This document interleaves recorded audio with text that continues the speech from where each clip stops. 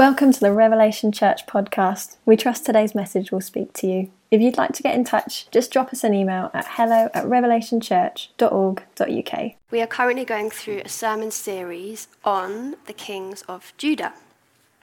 And today we're looking at the rise and the fall of King Uzziah, who is the 10th king of Judah. And he reigned for 52 years in total. And his name, Uzziah, means my strength is in God. And when he began reigning, his father was still reigning. And at the end of his reign, his son took the throne. So it's kind of the equivalent of Prince Charles taking the reign when Queen Elizabeth was still here for the last 24 years. What's that, 1999? Quite easy to work out when you can do your math. And then towards the end of his life, Prince William taking the throne for the last 10 years of his life. And King Uzziah was a man of war. So we're told that he went out and made war with his neighboring regions. And he had an army of over 300,000 fighting men. For most of his life, it seems that God was with him. And primarily, he's a good king. But similar to King Asa, who we looked at a few weeks ago, he starts really well and he ends bad. And we're going to look at this passage in 2 Chronicles 26. We're looking at the book of Kings and the book of Chronicles because you get detail in both books. But for this particular king, you get more detail in 2 Chronicles 26. And we're going to firstly look at the good start that he had. So it should come up on the screen. There we go. Uzziah was 16 years old when he began to reign. And he reigned 52 years in Jerusalem. His mother's name was Jecholiah of Jerusalem. And he did what was right in the eyes of the Lord, according to all that his father Amaziah had done. He set himself to seek God in the days of Zechariah, who instructed him in the fear of God. And as long as he sought the Lord, God made him prosper. So the Bible's telling us that he set himself to seek God. And he was instructed in the fear of God by the prophet Zechariah. Zechariah is a book in the Bible. We know he's a really amazing prophet. So this guy has got a good teacher. And we know from Proverbs 9, verse 10, that the fear of the Lord is the beginning of wisdom. So as we look at his life, we can see that the fear and the holy respect for God is really what blesses and protects him. And we're told at the start of his reign, verse 5 that we just looked at, as long as he sought the Lord, God made him prosper. Now keep that in your heads. As long as he sought the Lord, God made him prosper. And we also hear in the text how he became really famous. Verse 8 says his fame spread even to the border of Egypt, for he became really strong. And we read verses 9 and 10, moreover, Uzziah built towers in Jerusalem at the corner gate and at the valley gate and at the angle, and he fortified them. And he built towers in the wilderness, and he cut out many cisterns, for he had large herds, both in the Shephelah and in the plain. He had farmers and vine dressers in the fields and in the fertile lands, for he loved the soil. Verse 15, in Jerusalem he made machines invented by skillful men to be on the towers and the corners, to shoot arrows and great stones, and his fame spread far, for he was marvelously helped till he was strong. So we're learning that this king trusted in God. He had a really great spiritual advisor, the prophet Zechariah, and we're learning that he's an entrepreneur. He's building strategic towers. He's strengthening the weak areas of Jerusalem against enemy attack, and he's investing in innovative machines, and he's strong. Things are going well for Uzziah, but things take a bad turn. If we look at verse 16, which again should come up, yep. I'll read it to you. It says, but when he was strong, he grew proud to his destruction, for he was unfaithful to the Lord, his God, and entered to the temple of the Lord to burn incense on the altar of incense. But Azariah, the priest, went in after him with 80 priests of the Lord, who were men of valor, And they withstood King Uzziah and said to him, "It is not for you, Uzziah, to burn incense to the Lord, but for the priests, the sons of Aaron, who are consecrated to burn incense. Go out of the sanctuary, for you have done wrong, and it will bring you no honor from the Lord God." Then Uzziah was angry. Now he had a censer in his hand to burn incense, and when he became angry with the priests, leprosy broke out on his forehead in the presence of the priests and in the house of the Lord by the altar of incense. And Azariah, the chief priest, and all the priests looked at him, and behold, he was leprous on his forehead. And they rushed at him out quickly, and he himself hurried to go out, because the Lord struck him. And King Uzziah was a leper to the day of his death. And being a leper, he lived in a separate house, for he was excluded from the house of the Lord. And Jotham, his son, was over the king's household, governing the people of the land. Bad end. Now, so often, success can bring pride. We've seen it in so many films or books or real-life examples. I'm sure all of you have seen examples of pride. And whether you read the Bible or not, I'd guess that the majority of us in the room, or Westerners at least, have heard the phrase, "Pride comes before a fall." It's taken from the book of Proverbs. It's a proverb of Solomon. It says, "Pride goes before destruction, and a haughty," which means like arrogant, a haughty spirit before a fall." And it's so common that we hear about this in books and plays and films because it's so relatable and we're so used to seeing it. And pride can work in two different ways.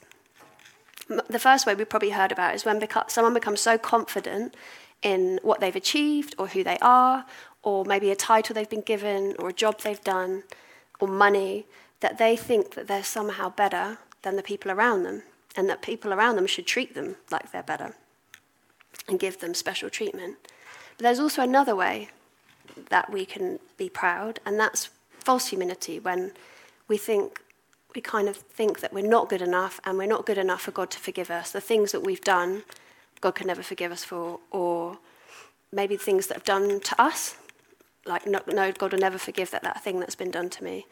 And really what that is still pride. It's saying my opinion is more important than God's. God can't forgive me, even though he's saying he would love to forgive us. And both of them are pride, and both of them we can fall prey to. Now, I was having a conversation through a work situation with a comedian and an actor. And this is not a joke. I walk into a room with a comedian. No, it's actually a work situation I was in recently. And the comedian was talking about perceived value in people. And he said, you get normal people. And he literally was standing there. He said, you get normal people, and then you get comedians, and then you get actors. And I was like, huh? I was kind of like fascinated, but also a bit disturbed that he'd placed comedians above normal people and then actors above them. And I was thinking, does that mean that what you achieve in your career, or your status, or your money, or your celebrity status means that you're better than the people around you? Surely it's what you do with that power, because you can get people that have a lot of power, but then they use it for good. And if that actor, now, I mean, I'm sure it inflated his ego at the time, but if he then goes around thinking he's 2 steps, quite literally, above everyone else, he's very prone to pride, and he's also prone to a fall. Because imagine living with that kind of pressure, that you're better and that you've got to live up to this expectation. It just must fill you with anxiety, because none of us are perfect, and actually, we're all, before God, we're all equal. So he would and could spend a lot of his time just trying to live up to that perfect reputation of being better than other people, and he can't live up to that, and it would make him incredibly anxious. And the problem with thinking you're better than everyone else is that people can't confront you, they can't challenge you, because either you think, oh, their opinion doesn't matter, or they face your wrath, because you think, how dare they challenge me? Do you know who I am? Or you think, well, your opinion doesn't matter. And the problem with that is then you isolate yourself because no one can challenge you. And you're creating your own little world where everyone's too scared to challenge you because they're either going to face your wrath or you're just going to dismiss them. Proverbs 16 verse 5 says, "Everyone who is arrogant in heart is an abomination to the Lord. Be assured he will not go unpunished." Sobering. And this is essentially what King Uzziah did. When you look at his story, you see so much grace. From a really early age, he had to share the throne with his father for 24 years before he had full authority. This will have protected him from arrogance for so long. He didn't have the full throne. And he had an amazing teacher, the prophet Zechariah, who taught him the fear of the Lord and set him up on a really great trajectory. God was with him when he was in battle. He was with him as he developed the land for his people. He had such a good start, and there was so much grace on him. So where did it go wrong? In verse 16, it says, "When he was strong, he grew proud to his destruction, for he was unfaithful to the Lord."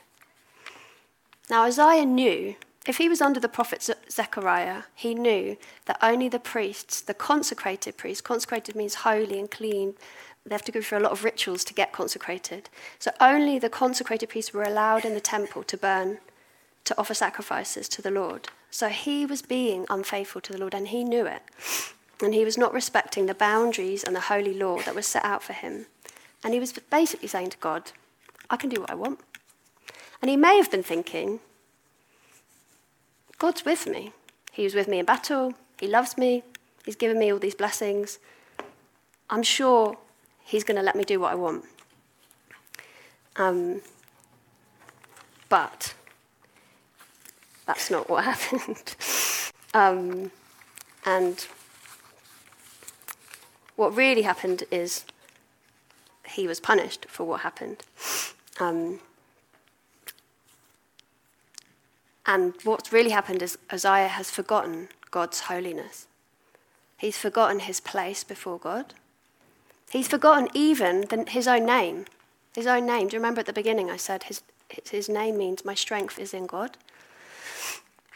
And it's a temptation for all of us, and also a wake-up call. Do we become complacent and forget how powerful God is and how holy he is? I sometimes think we wouldn't take the actions that we take if we really remembered how holy God is and the fact that he sees all things and he sees the intentions of our hearts. So even if we think in our hearts, or if we daydream about doing something rebellious, whether that's lying or hiding truth from people that you love, or fantasizing about another life, or dreaming of being with someone who's not your spouse or your boyfriend or your girlfriend, or any of these things that are just rebellious, God sees our heart. He sees the thoughts of our heart and our mind. And if you look at this passage, we notice that it's not actually clear that Uzziah burnt the incense. He just had the intention to. It says in the text, he entered the temple to burn incense. And God, in his mercy, stirred the priest to gather 80 priests of valor to go with him and confront him. Imagine what that looks like, 80 priests coming. Can you imagine if you're caught in the act of doing something wrong and 80 holy men turn up? It's something to behold. And I was thinking, why did it take 80 of them to turn up?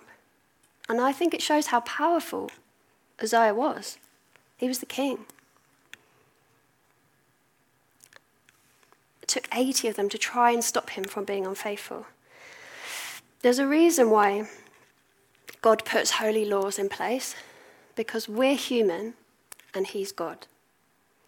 The prophet Isaiah, when he comes into God's presence, he says, "Woe is me, I am ruined. I am a man of unclean lips, and I live among a people of unclean lips." The Apostle John in Revelation says, "When I saw him, I fell at his feet as though dead."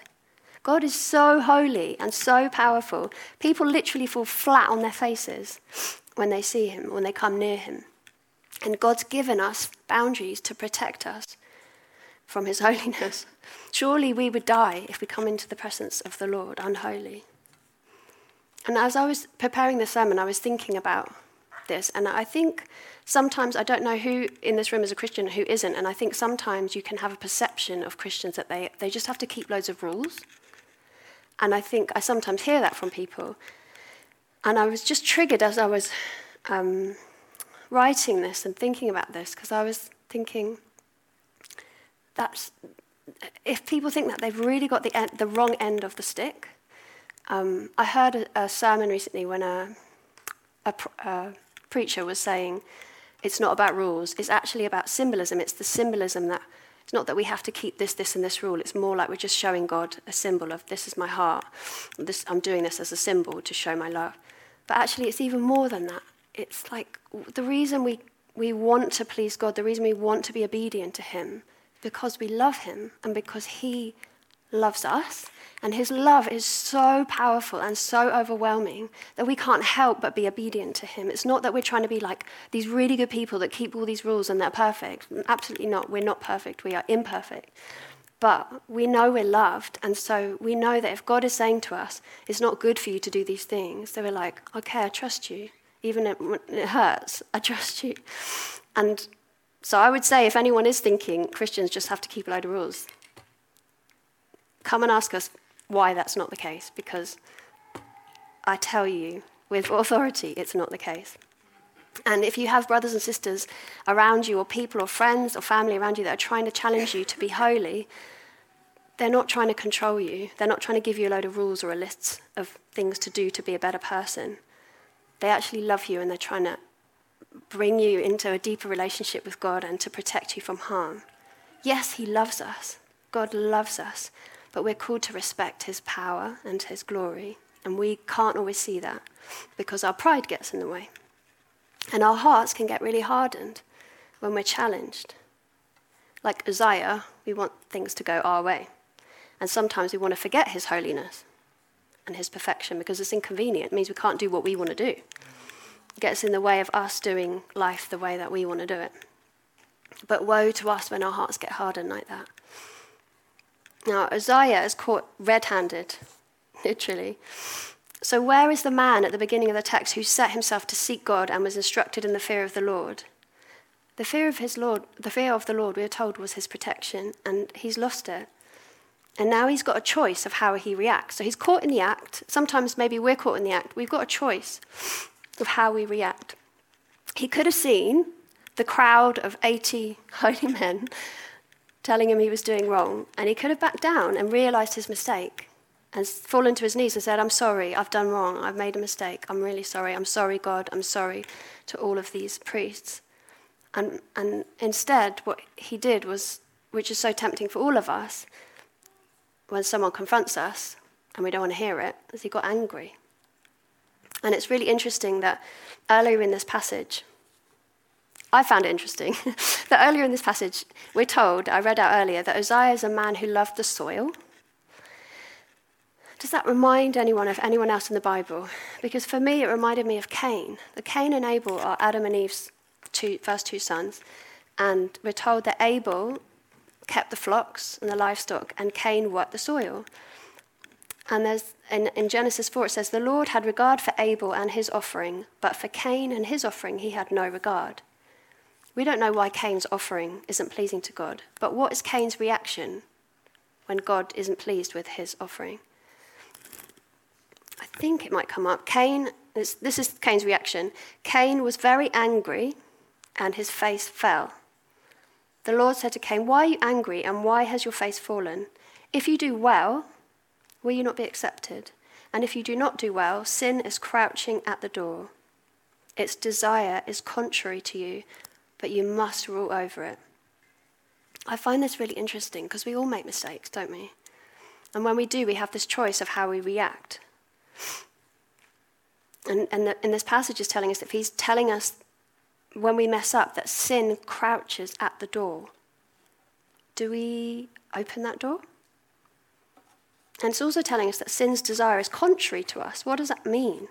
I think it means that we can have really good intentions to do the right thing, and we find ourselves doing the thing we don't want to do, the wrong thing. And we can sometimes find our body doing something we don't want it to do, as though we had no choice. But we do have a choice. But if you suffer from addictions, this feeling and this power can be a really powerful force that overcomes your body, and desire can be really powerful.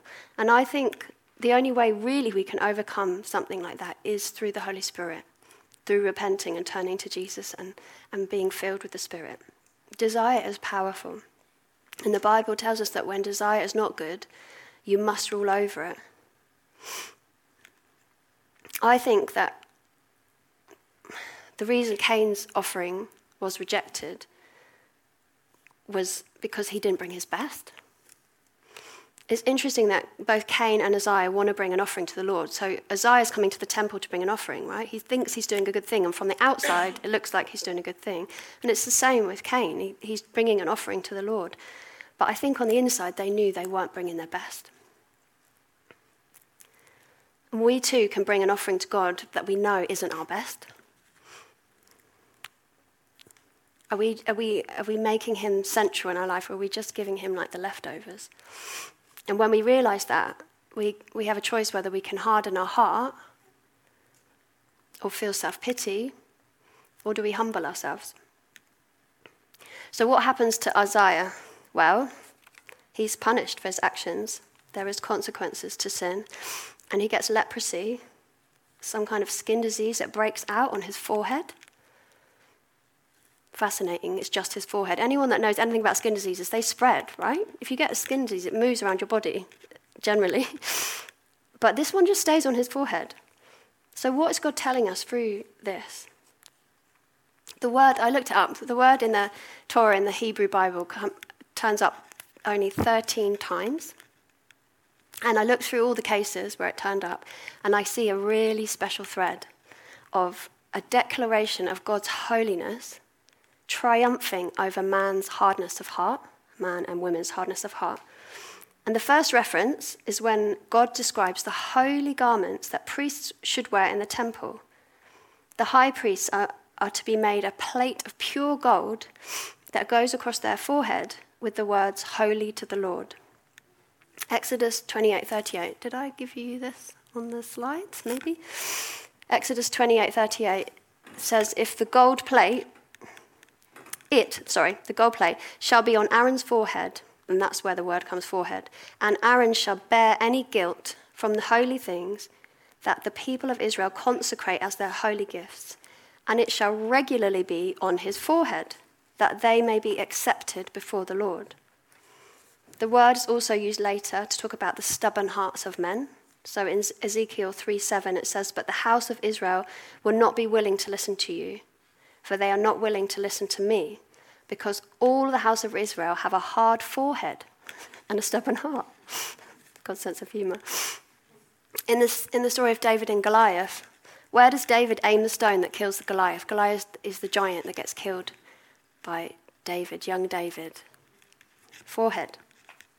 He aims at his forehead and it kills him. There's this repeated imagery in the Bible of people having really hard heads and God overcoming that with his holiness. It's still Jewish custom today to bind a band around your head and place "Holy to the Lord" across it. God continues to declare his holiness over his people. And with Cain and Goliath and Uzziah, he shows that there's consequences to our stubbornness and our hardness of heart that defile his name. Now, it's really easy to look at all these examples and these men and judge them for their arrogance and their pride, but where are our blind spots? It's helpful for us to take a step back and think, okay, it's easy to judge others, but where are my blind spots? Where am I being hard of heart? Where am I putting myself first? What words would be written across my forehead? Would it be "Holy to the Lord"? Or would it be "I'm doing it my way"? Where's our temple of worship? Where are we bringing offerings, or where do we think we're bringing offerings? The Bible tells us that our bodies are temples, living temples. It says, "Do you not know that your bodies are temples of the Holy Spirit, who is in you, whom you have received from God? You are not your own, but you were bought at a price. Therefore, honor God with your bodies." When you turn to Jesus and you repent and you're filled with the Holy Spirit and you're born again, the Holy Spirit comes and lives inside of us and we're forgiven and we're made into new creations, and we're made holy. So holy that God comes and lives inside of us by his Spirit. It's absolutely mind-blowing that God, the holy God of heaven and earth, would want to live inside of us. And do we betray and defile our temple by the way we treat our bodies? Either by disregarding them and not looking after ourselves, or by sexual sin. And for those who call themselves Christians in this room or listening online, this is a real battleground.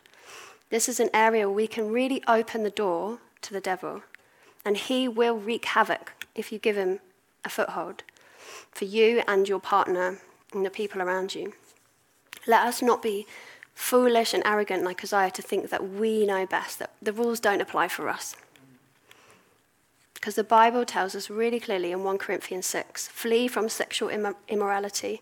Every other sin a person commits is outside of the body, but the sexually immoral person sins against his own body. Or do you not know that your body is a temple of the Holy Spirit within you, whom you have from God? You are not your own, you were bought with a price, so glorify God in your body. We are his, hallelujah. We belong to him, and his holy, holy, Holy Spirit lives inside of us. Let us soberly remember that and take action to make sure that we don't defile our temples and become hard-hearted and lose the precious presence of the Holy Spirit.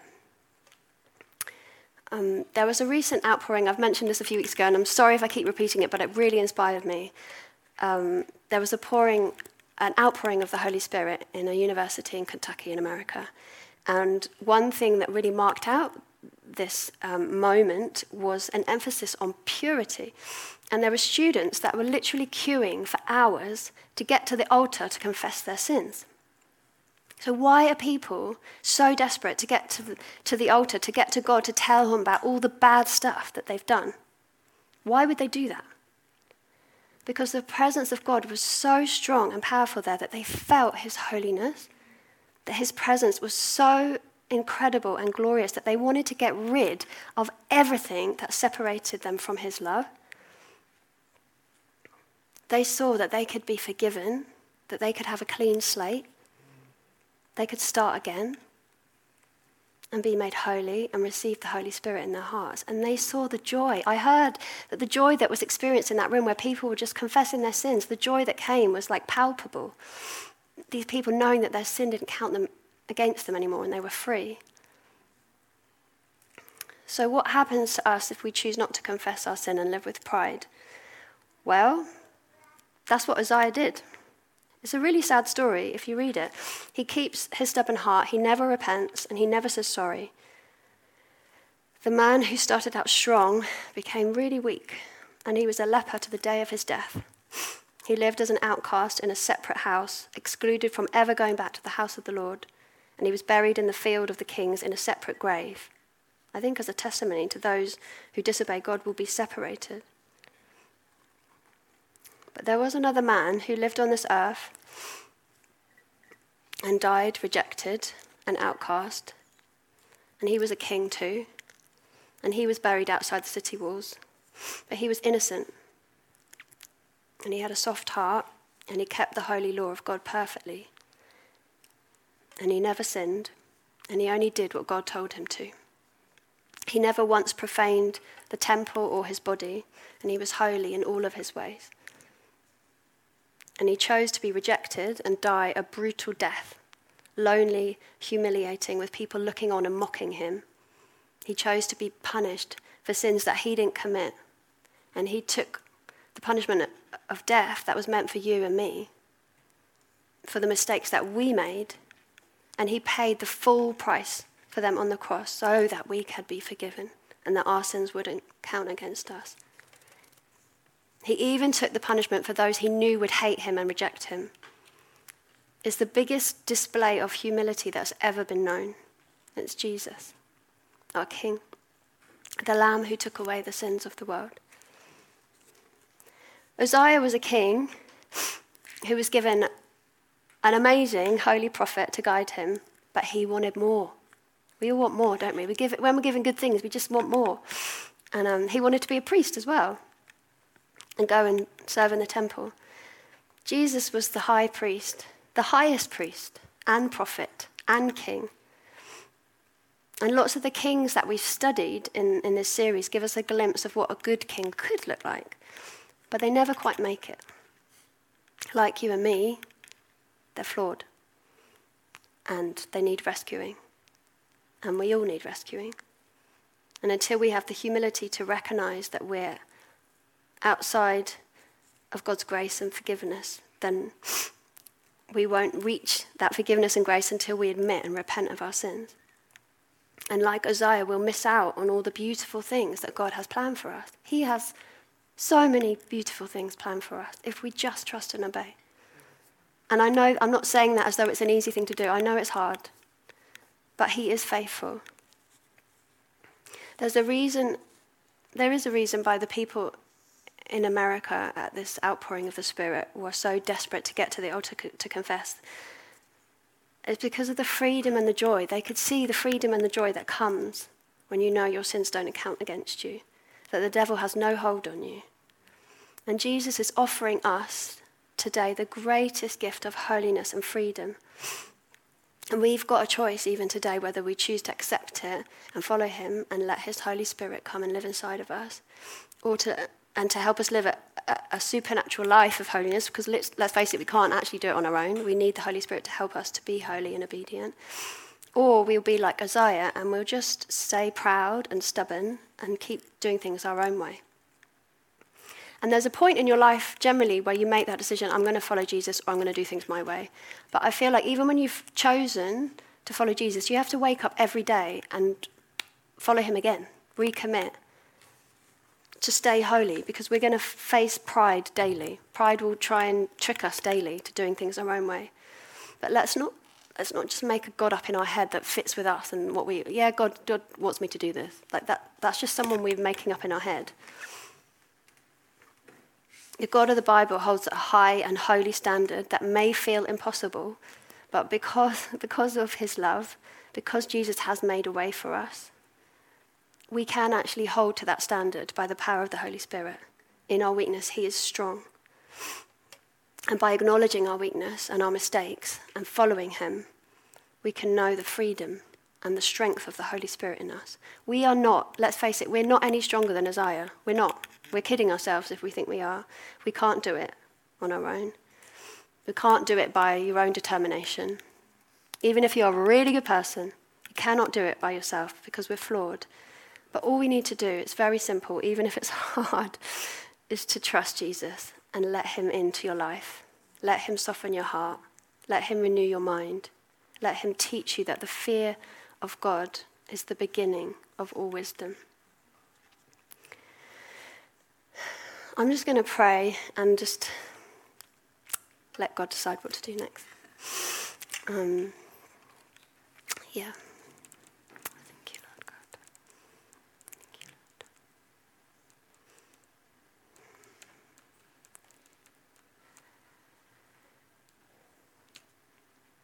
Yeah, Lord, I thank you for the freedom that you bring.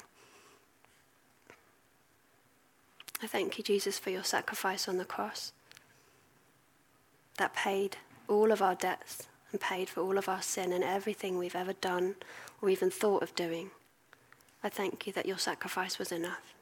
And your name brings power, Jesus. Your name brings life. You have freed us from our sins. I thank you that we can learn from King Uzziah that it's easy to be proud and to isolate yourself.